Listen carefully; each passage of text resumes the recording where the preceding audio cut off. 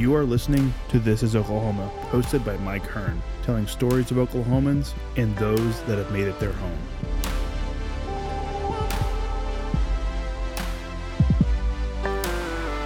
What's up, guys? Welcome back to another episode of This is Oklahoma. Mike Hearn here, your host, back with another episode in downtown Oklahoma City today with Brian Bogert of the Social Order Dining Collective. Correct.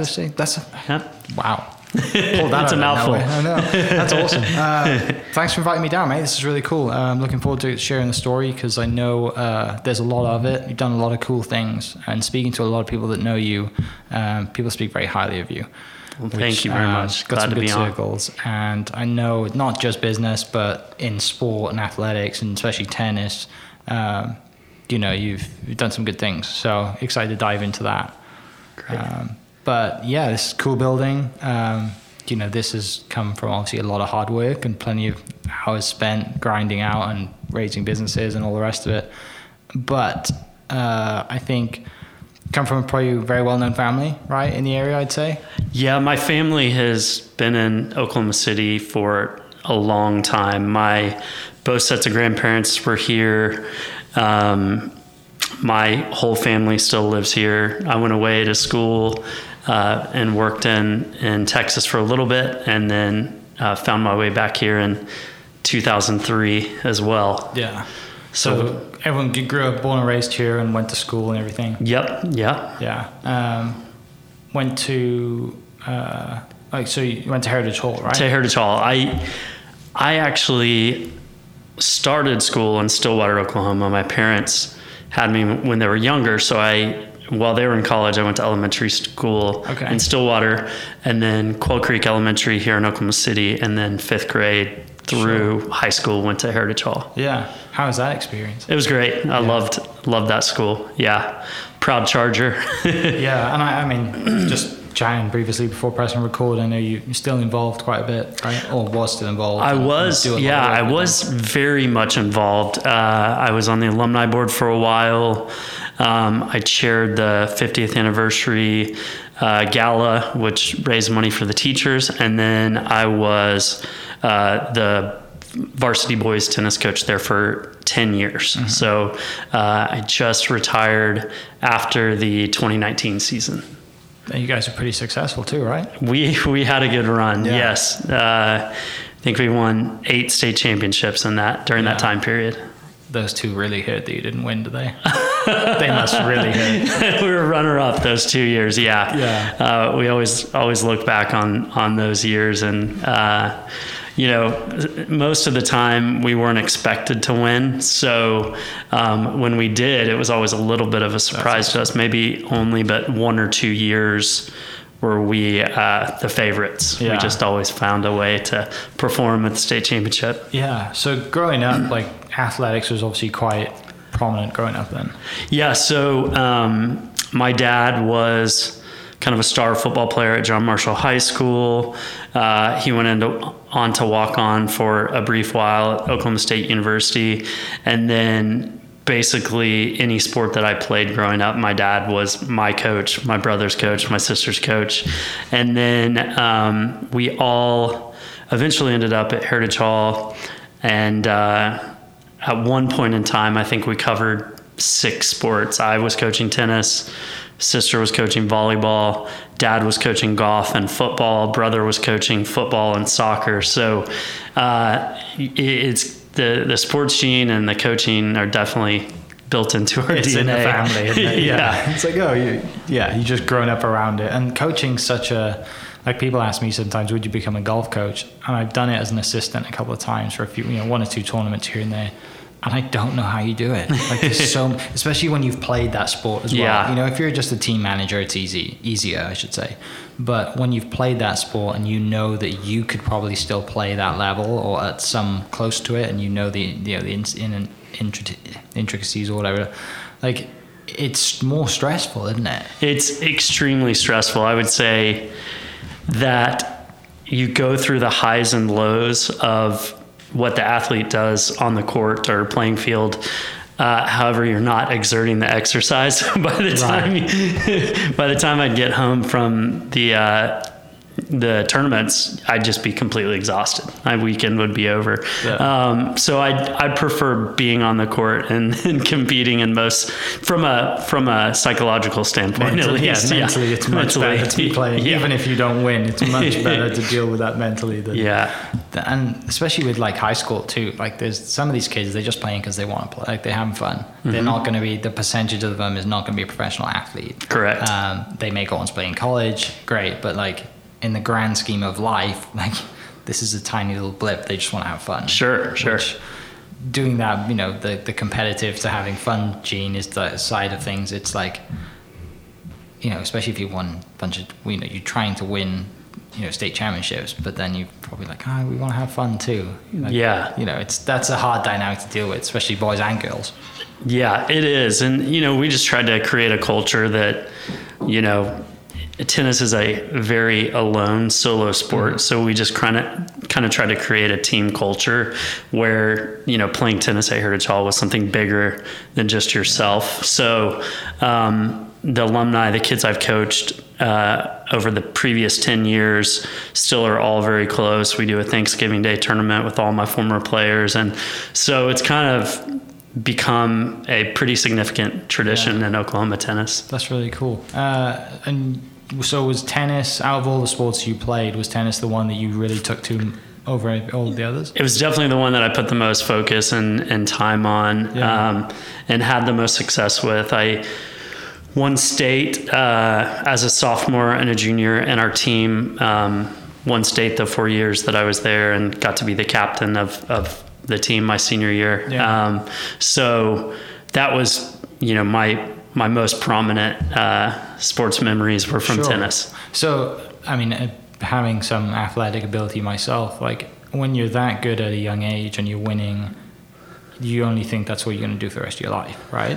Was that kind of at the same time? I felt like that maybe when I was in my early teens, and by the time I got a car and turned 16, that all changed. It opened up a completely new world with new activities, new distractions. So I think about that point, I knew that tennis was on the outs for me as an athlete. Yeah. So you weren't like lining up university to go and play tennis in university then? No, I think I got some letters and thought about it, but really I was more focused on going to college, looking at places where I was getting academic scholarships and just had the opportunity to go to a great school academically. If it had fallen in line that I would have been able to play tennis, that just would have been a perk. But my priority was finding the right college. Did you have offers though? Were there people interested in you? Small schools like Division III. Yeah. So in I guess smaller towns that I wasn't really wanting to explore it at that age. I was ready for a big city, and that's kind of what took me to Dallas. Yeah, I think to make that decision too, right? When you're 16, 17, 18, am I going to play tennis the rest of my life? And you get the offers, and they are from smaller schools. Like you've got it. That's when work starts, isn't it? If you want to make it, you've got to go to a small school, blow it up the first year, and then you've got to go and try and transfer in and make it. Yeah, absolutely. So I guess it's probably a good idea that you especially if you're getting offered academic scholarships too, that makes a huge difference over, you got the opportunity to do both. Yeah. Rather than I need, because some kids come to school and the golf scholarship or the sport or the football, whatever, that's the reason they're only doing that sport. Some of the women that were on the girls team at SNU were like we play golf because we get a full ride. Yeah. Well, I would too. Why not? They have no aspirations to play professionally, but they get school paid for. So why SMU?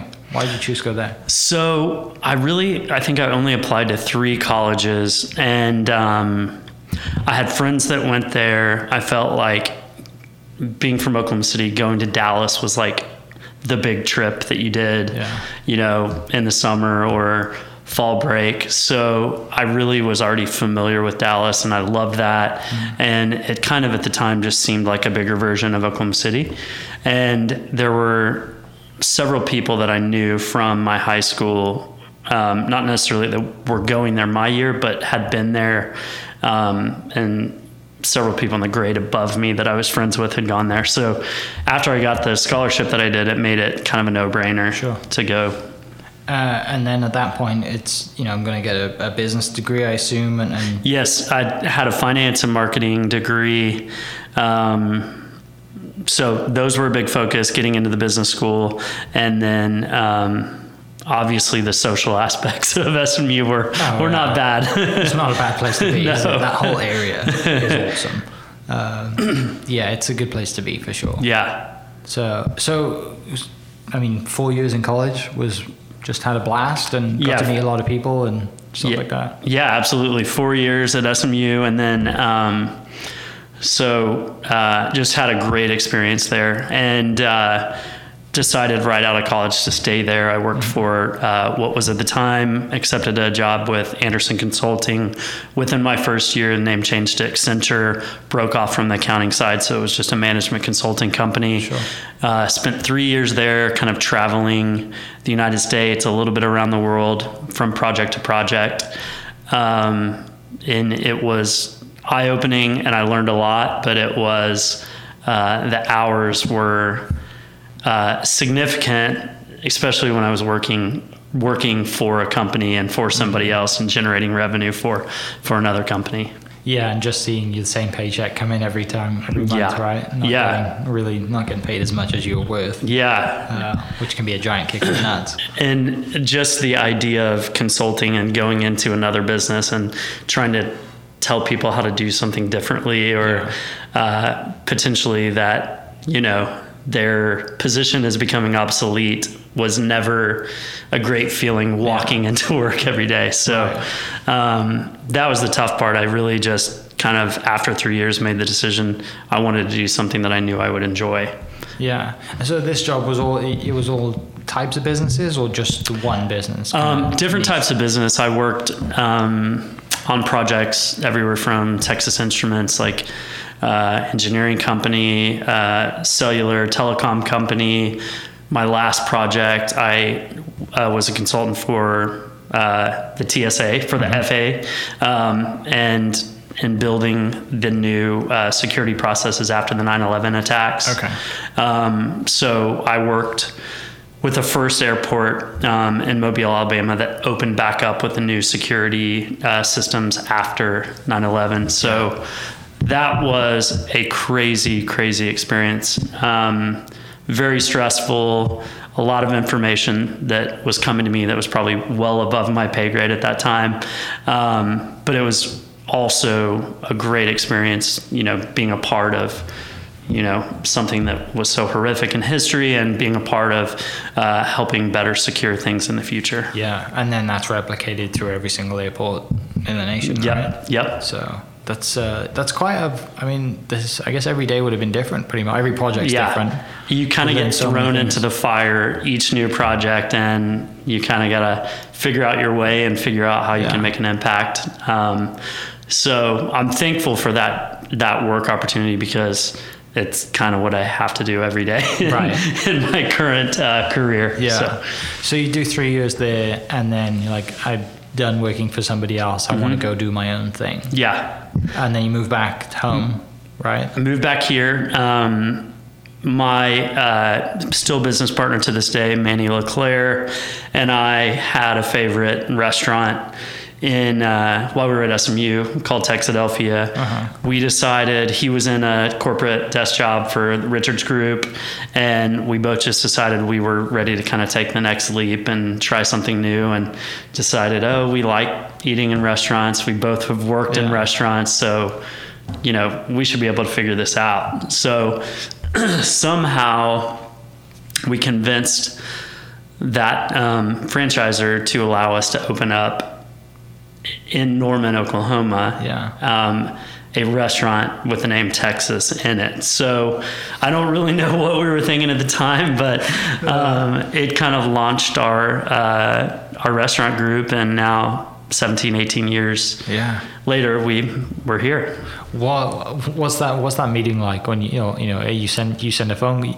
you send an email, you make a phone call, and you say, hey, we want to open a franchise in Oklahoma? I just remember making the phone call, like the initial phone call, and I kind of stepped out of my office at Accenture, and I just remember my heart pounding, like so nervous to make this phone call.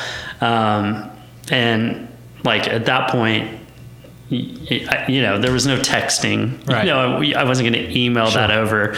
So I just kind of built up all this pressure to this phone call and started talking to him. And he was like, yeah, I think Oklahoma's a great market, and we haven't, done any franchises outside of Texas, but let's get together. And I feel like after we had the face-to-face, it was just like a no-brainer. How old are you then? 24? Yeah. So still fairly young in the business. We had no business opening a restaurant whatsoever. I mean, none. Yeah. So how quick does it come from that phone call to like opening day of the restaurant? I think we were open about a year after that. So we found a location in Norman, started training at a couple of stores in Austin and in Dallas, met with contractors, designed the building, and just kind of started figuring things out. Yeah. Well, what's first day like when you open? So it was chaos. I mean, we had hundreds and hundreds of people. We really built up this opening, and people like came out in flocks to the grand opening. And so the mistake that Manny and I made was we were just like, oh, we don't need a managers. We're going to be the managers. So there were many days where one of us was working the register, one of us was working the grill, and that never really gave us any time to actually manage and operate the restaurant. But it was a blast. We were young. We worked open to close all the time. So it was, it was the absolute best learning experience in how to never open a restaurant again. To make every single mistake you can, learn from it, and never do it again. Yeah. And so that you recently just sold that, right? Just closed? We did. So actually, pre-COVID, we had some talks with Texadelphia Corporate. Mm-hmm. A new group bought the concept a few years back, and they've been developing more stores through Texas and in different cities. And they approached us about opening up new locations here, which we hadn't done because we kind of got, going on a run with some of our other restaurants, our own concepts. Right. And that brought forth a conversation about we probably aren't going to open another one. And then so they ended up making us an offer to purchase our location, and we had the rights to develop Oklahoma. And since we weren't planning on developing it, they hopefully are. And then, COVID happened, and we just kind of assumed that the deal would be off, and they kind of honored their initial offer. And it gave Manny's brother, Christian LeClaire, who'd been with us for,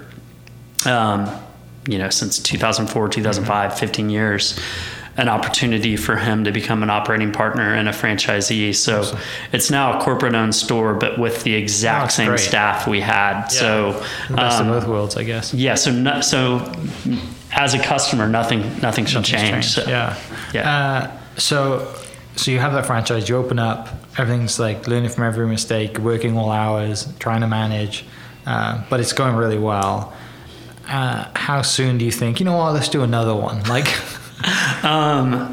it took a couple years to kind of get through that and realize that there was an opportunity in Norman specifically for a more bar-oriented place, because everybody there was such a need for like a cool bar in Norman, like by campus, that everybody just kind of turned Texadelphia into that. So, but we'd close at 10 p.m. So in my mind, I'm like, well, we need a place that everybody goes to after, and just kind of found this iconic building on Campus Corner.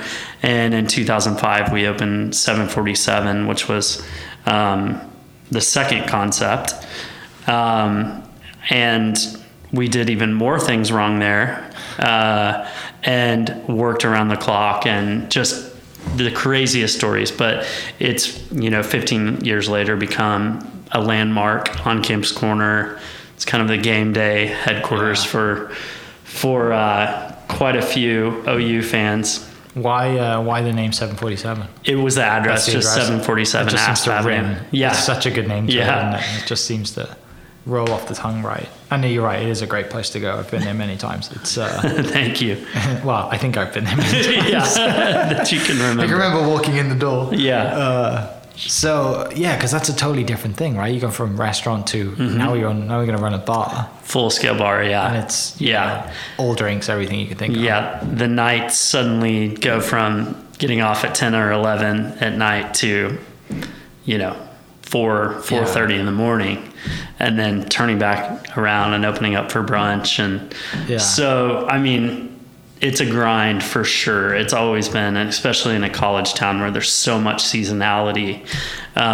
You kind of got to staff up, build up, and then completely ramp down, Christmas break and summer. So we learned a lot, I think, there about, more the financial side of business, how to kind of forecast for ups and downs. And so we learned a lot at that one too. Yeah. So I guess you could really predict the seasons, right? With being a college bar, college town, you knew that, like I said, Christmas, not that many people, and probably for the most part, the staff are going to leave town anyway, right? Because they're probably college students and stuff like that. So that I'm sure helped.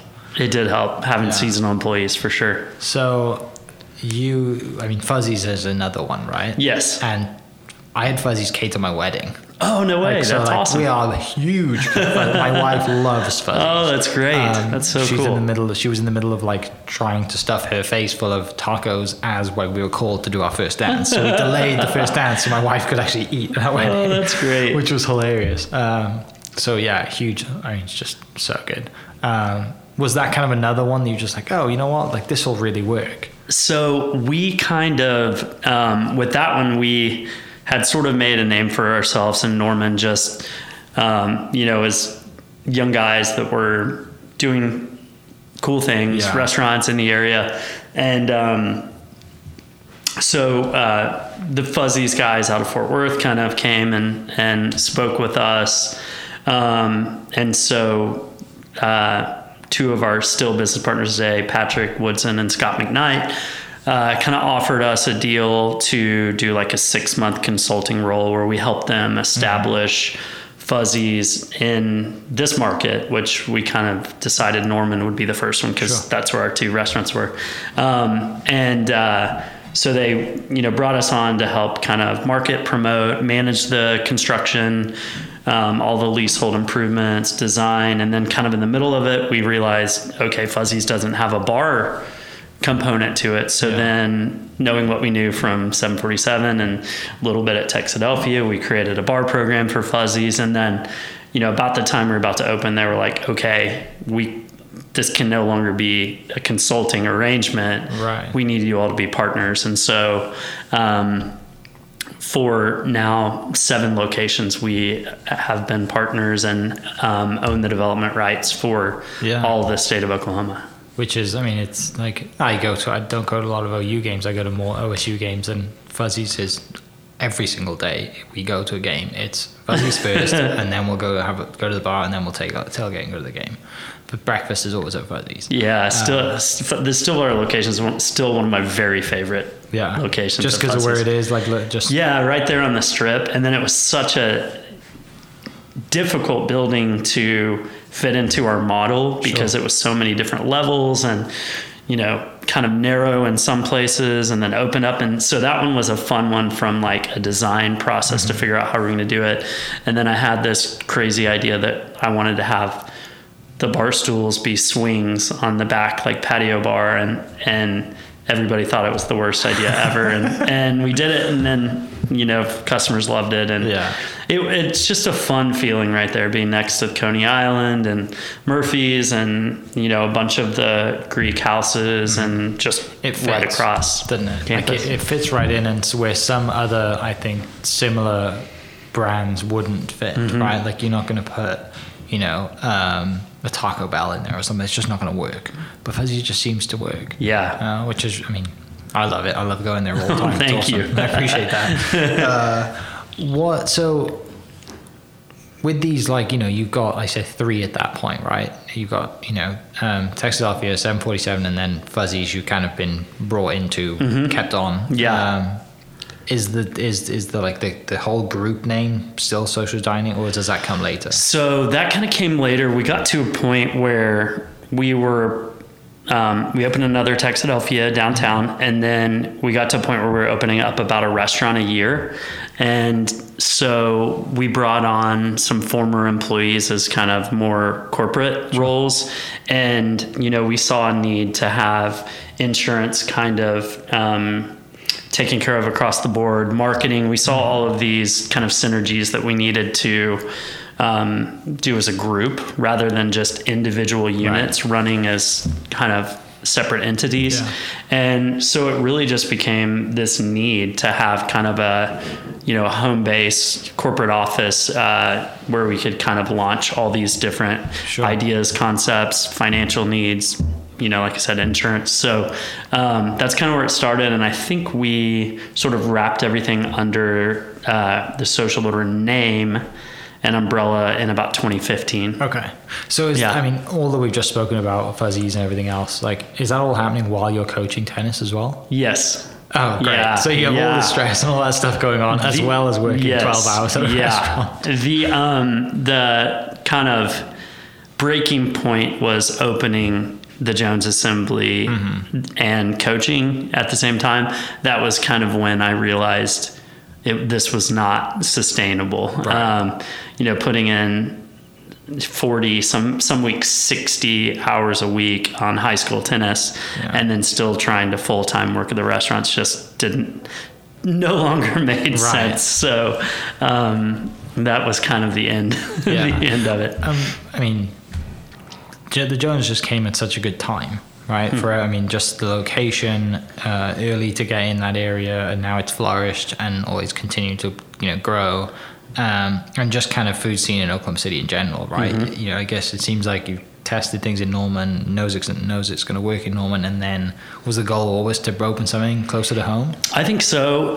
We kind of saw a need. We kind of saw that we did all that we could do in Norman, and that to continue to grow and innovate, we needed to expand to Oklahoma City. And that's, I think, where we kind of really got our legs as, a legitimate restaurant group in the city. The Jones obviously gives us a lot of exposure. Kind of everything we learned from every other concept, Texadelphia, 747, and Fuzzy's, we were able to put all those pieces together. And then just also things that I love, that I saw a gap in our city. Live music, really well-crafted cocktails, and then just elevated but casual food. So we wanted to put, and patios. It just seemed like there was a void of patios, like really well-conditioned and sheltered patios in the city that people could enjoy despite 35-mile-an-hour winds. So we kind of just packaged all those things together, and we're like, let's try and make it work under one concept. And fortunately, it has so far. Yeah. And from knowing yourself, doing a little bit of research and knowing mutual friends of ours, it seems like, and for listening to you tell stories for the last 30 minutes, it seems like you've created businesses that definitely we needed, but also businesses that you would hang out at regardless if you own the building or not, because you're like, there's a need for this, and I would really want this need, and it seems like it's a lot of like friendships in this. There's lifetime of friendships from, it might have been Heritage Hall, it might have been SMU, that's just come together to create these businesses? I know Graham's a good friend of yours. Yeah, right? absolutely. So like it just seems to, it's like, oh, we're going into business with my friends the whole time. It's kind of developed to that. Obviously, Manny and I were college best friends and started developing this together. The Jones concept came about just as Graham and I were living in Dallas. We'd go see live music all the time. Yeah. And we just felt that void here. And it's just kind of finding a gap, finding a void, and figuring out where we can help, just help to make Oklahoma City an even greater place to live and socialize and go out. That's kind of shifted to be our main focus. It was always our focus, even from when Manny and I came from SMU. We'd see cool things in different places and want to bring them to Oklahoma City. And now I'd say that's like the entire goal of our restaurant group is identifying gaps. Any concept we have in the future will be something we feel the city needs and that we can deliver on. And traveling is the best thing about it, right? Because you see so many things. And somebody mentioned this earlier, and it comes up every now and then in a podcast, that because we're in the middle of the country, we're always kind of late to get things. But if you're a business owner and you travel, it's the best thing ever, because you know what's working on the coast. You can see things kicking off. And if you get in early enough, you can get some space and you can open and operate. That trend is coming soon, and it is only a matter of time before somebody else does it. Absolutely. Which is awesome. It's true. That's part of the reason I love to travel is food and drink, going to see new restaurants, new concepts. And so that's part of the fun thing, bringing little things here and there. And, with the exception on the Jones, we just wanted to bring something that we never saw anywhere before. Yeah. We'd never seen kind of an indoor-outdoor stage that we never saw a dining room that we could pack up and put underneath the stage and then have it back out by the next morning for lunch. So that's the one exception to where we were like, okay, let's build something even bigger and more ambitious than we've seen anywhere else. Sure.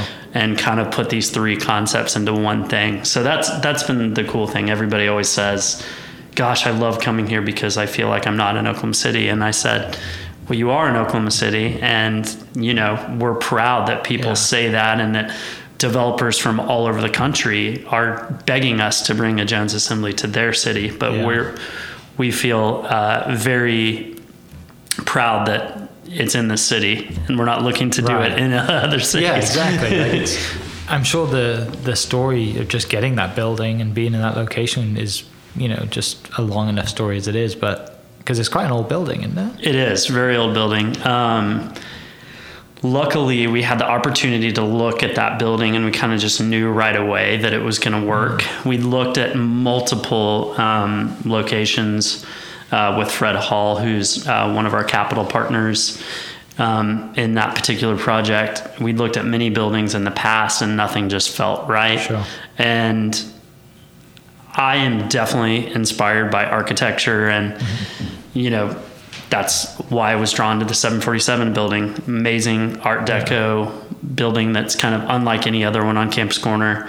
And this one, sometimes you just walk into a building and that's kind of how we've chosen our real estate. We've chosen where we're going to put a concept every single time has been about having that feeling when we find the place. Mm-hmm. Same as the building we're in now. Yeah, right? Yeah, absolutely. It's a killer building too. Thank you. And Jones has a new roof, right? Doesn't that? Yes. That's a big addition. Common misconception is that it's this retractable roof. It is retractable, but it's not like a push a button and it can go up and down. It's not like a stadium, the whole deal. So we planned for that. I think about a year and a half ago, we got it approved. And the idea was kind of as an insurance plan, if it rained when we were having a large event or a concert, we could put it up that morning or the day before. And also like for, November through March, have it to where we could utilize that space year round, that patio space year round. And then also to be able to do events out on the patio without necessarily, having to use the dining room. And so the unfortunate thing is that was already in motion when we entered this difficult time. Sure. So a lot of the reasons why we put that up are not currently valid right now, but we do hope to, in the future, be able to utilize that roof. Yeah. You're not going to paint it like the Venetian is painted, right? No, I don't think we're going to have a Sistine Chapel like looking that. up, like, is that real? No, it's not, but it looks real. Yeah. I always remember seeing that. It's such a good ceiling. Yeah. Yeah, it's so cool to just have that concept and be continuing to grow or continuing to just build new ones. I'm sure you have more ideas than you can open doors at. It's just the hard question then is picking the one which you want to invest in, right?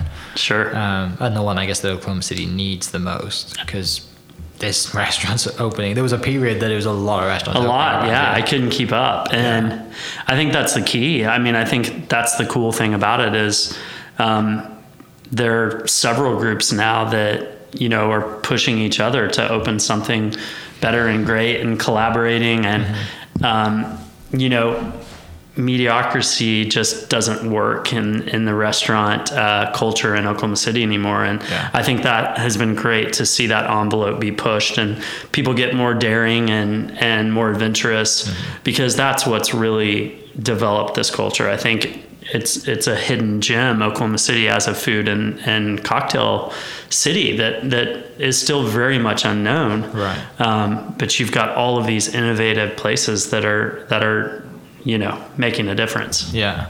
And you mentioned you travel quite a lot and love to travel, which means that you see all these awesome places, which also makes you'll realize that, oh, actually, we probably do it better here.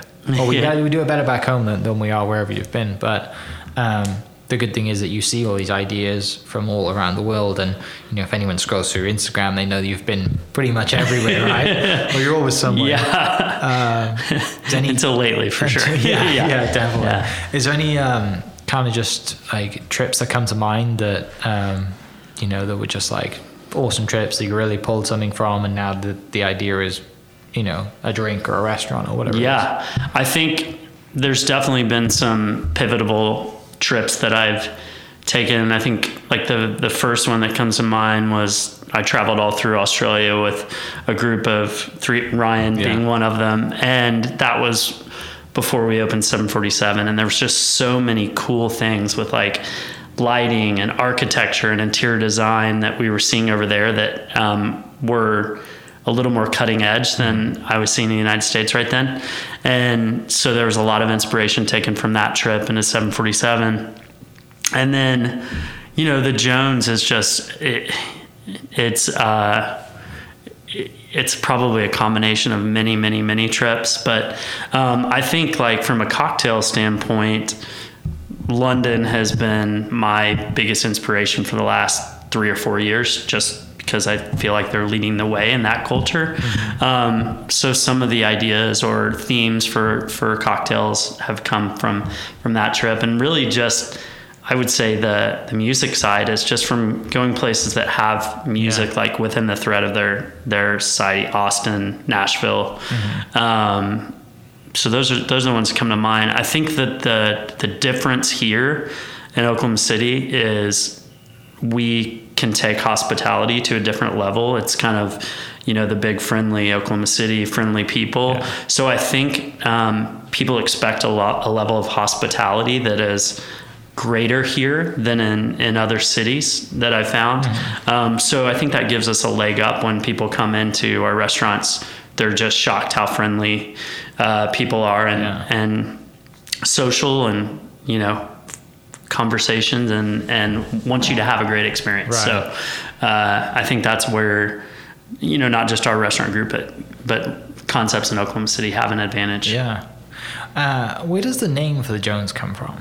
So the collection of buildings around Main and Sheridan and the 900 block were the old Fred Jones automobile manufacturing facilities, warehouses. So the Jones obviously comes from the Fred Jones car dealership, and then which happens to be our partner Fred Hall's grandfather. Oh, great. Yes. Yeah. And then assembly kind of plays along with, like, you know, Model Ts were assembled in those buildings, but really just kind of what we wanted the Jones to be, which was a gathering place where people could gather, assemble, to have a great time with friends, family. So that kind of had a double meaning. Was there. it quite easy to come to that name? I think it was very easy for Graham and I. I think it was a little bit maybe harder for the Hall family once, like, we explained to them that you know, it would mean, you know, it would honor their family, but it would also mean more about what the place was going to be now. I think they really saw the vision and liked it. Yeah. I can see why it might have taken a while for them, because just having, you know, it's, Oklahomans are so humble in general, and sometimes they don't want, you know, I don't want it to be called after me. Why would you name something after me? And then, like I said, when you explain it and it comes across as, no, like this is going to honor your family name or family member, and then the assembly part as well. Like, it's, that's really cool. And it is a cool place. It's the shows are awesome. I've, you know, like, mutual friend of ours, Lance, was like, every time a show comes out, I don't even care who it is. I'm buying a ticket just because I have so much fun there. Which I'm sure there's a lot more people I think Lance well. has been to every single concert we have. In fact, I think he's built a collage out of all of his lanyard badges. Yeah. That's awesome. Yeah, he's a great customer of ours. Music, lunch, occasional drinks. Occasionally, but there's so many people, like, that are, I don't think Lance is one in a million, but there are people that embody some of the same things, the qualities that Lance has in Oklahoma City, that just seem to come together to build something or start something for the community. Yeah. Oh, yeah. And it's amazing to be on the opposite side of it, because we're like, what's coming next? Oh, this is what we've needed. Thank you to whoever has done it. But it must be so cool to be on the inside too, and have all of the friendships and, you know, bounce ideas back and forth, especially with other, you know, I guess it would be competition, but it's probably seen as not competition because it's Oklahoma, right? I mean, I know we have competition, but it's a different kind of competition, isn't it? It's like a friendship thing. Yeah, I mean, I think at the end of the day, we all just want to continue to have a great place to live, and seeing the progress, you know, over the last, I'd say just in my industry, or really just things to do in general, the last, you know, decade, and even the last 5 years, even the last 3 years, you know, it went from kind of having to wonder, okay, what am I going to do this weekend, or what can I do this evening, or should I go out to eat, to having so many options. And I mean, I remember one night, concert-wise, I think the Zoo Amphitheater had the Killers. We had St. Paul and the Broken Bones, and the Criterion had MGMT, and I bought tickets, well, to all except for mine, obviously. Right. But I bought tickets to the other, and then I had to make a decision of what of those three to go to. But it feels like, you know, there's so many options and opportunities now, which just makes it a great place to live. Which one did you go to? That evening, I went to the Criterion. Yeah. Yeah. I'd seen St. Paul. I'd seen St. Paul before. Yeah. That was the second time we had them at the Jones, and the weather was looking pretty ominous for the zoo. So yeah. You would be dedicated to go to see the Killers at the Zoo Amphitheater in bad weather. Yeah. That's so cool. What's family think of all this? Because I know, like, just from listening to you, you're big into family, big family man. They're super supportive. Like, my family members are the absolute best customers and proponents of our restaurants and our concepts. And, you know, they get to know our staff, our team members. You know, everybody knows my family because they definitely patronize our restaurants. So they've been super supportive. I mean, I remember, you know, times that we were having Mother's Day brunch, and my mom and dad would be on their way down to just come to brunch so they could see me, or we could spend like 5 minutes together, and I'd be like, all right, I need you to get 5 flats of strawberries from the chef store on your way down. I mean, they're constantly running errands for our restaurant. That's awesome. Yeah. I'm sure they love it too. Oh yeah. Yeah. I was going to ask something else. I can't remember what it was. It's okay. Podcasts are easy. I can edit this out to not sound like such a clown. I see Matt's notes here. Yeah, I think it's just cool to see like the growth of Oklahoma City, but also like be a part of it, you know, because like you're in the thick of it. You're part of the reason that it's growing, part of the reason that people are kicking up with new ideas, or they may see the Jones, or they may see Fuzzies or 747 and think, oh, this would be a twist. I can put my twist on it, whatever it is. And then you just have this like wealth of competition, which, you know, the whole rising tide raises all boats kind of quote. So with that being said, is there any, you know, I know we're in a terrible situation right now, especially in the restaurant industry. You guys are fighting harder than most. But what is in outside of trying to survive for the rest of 2020, what's in the works, what would have been planning or would have been coming regardless if we'd have had this situation or not? Yeah, we like you said, it's been trying to tread water for the last 4 months. We kind of, after we shut down for a time period, we kind of had to go through a phase of reopening each of those restaurants, which, in the current state is more difficult. Operators, finding staff, having to staff more people to make sure we're doing extra sanitation. Yeah.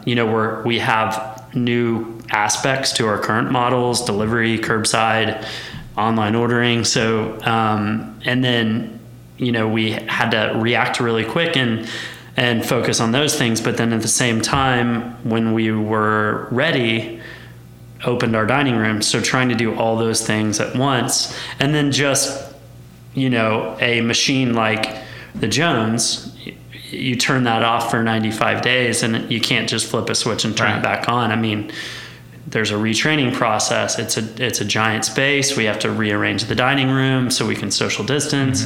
How are we going to manage the bar? How are we going to manage the bar upstairs? We had to reschedule, I think, 11 concerts. So it feels like for sure this is going to be a setback in terms of we probably won't be popping out, multiple restaurants in the next couple years like we had planned. Yeah. We did have some things on the horizon. We were in the middle of opening up Spark, which is our fast casual burgers, frozen custard, shakes spot at Sistertel Park, and that's kind of on hold right now. But right now we're just focusing on serving our customers safely and making sure that our staff is gainfully employed, and at the same time reducing any risk to our staff as well. Yeah, I can't imagine that. Like, you're opening up a restaurant with half as many seats as you're allowed, right, from capacity. Mm-hmm. Like, you've instantly taken away half the amount of people that you're allowed in, and then you have to double your staff. Yeah. It's like the maths just don't add up, do they? It doesn't. I mean, margins are pretty thin in the restaurant industry already. So it adds a whole new level of trying to be nimble in this new landscape that is the restaurant industry right now. Yeah, I don't know how you do it. I don't. Coaching can be stressful, right? Yeah. But this is nothing compared to the stuff that you guys are dealing with right now. The stress was so high before we opened the Fuzzy stores, and we did them all on the same day. So we were kind of, each one of our key staff were spread out all over, the state. And, but there was also this excitement of getting to reopen. And then the stress of the weeks leading up to opening the Jones were almost unbearable. And then we opened, and now it's like, okay, we're open. So there's a little bit of relief, but it's just hard to see the light at the end of the tunnel with so much unknown. Yeah. So I guess we'll finish with this. Do a few cool, random, quick fire ones. Okay. Just to finish, because why not? Because I haven't done it for a while, and I think it'll be fun to do it. This might be a tough one, though. Go-to restaurant for a date night. Go-to restaurant. I think my go-to restaurant for any occasion, whether it's a birthday, a date, just sit at the bar by myself, is Cheevers. Okay. I live nearby there, and it's kind of like my neighborhood haunt. So I just love everything about it. Those rolls and all the rest of it. Oh yeah. Definitely worth it. And like 20 years is coming up on now, which is mad. OU or OSU? Oof, that's a tough one. Our businesses and the last, I'd say, 15 years of my time has been spent in Norman. And the majority of my friends went to Norman or went to OU. So I have a natural affinity for OU, but I think my heart is with Oklahoma State and always has been. Good explanation. That's a politician's way to explain things. I know. For the sake of every business in Norman. Pizza or wings? Pizza. Mountains or beach for vacation? Oh. Because I know you're a big fan of the mountains, right? Yeah, that's almost an impossible choice. Yeah. I think I'll go with mountains. Okay.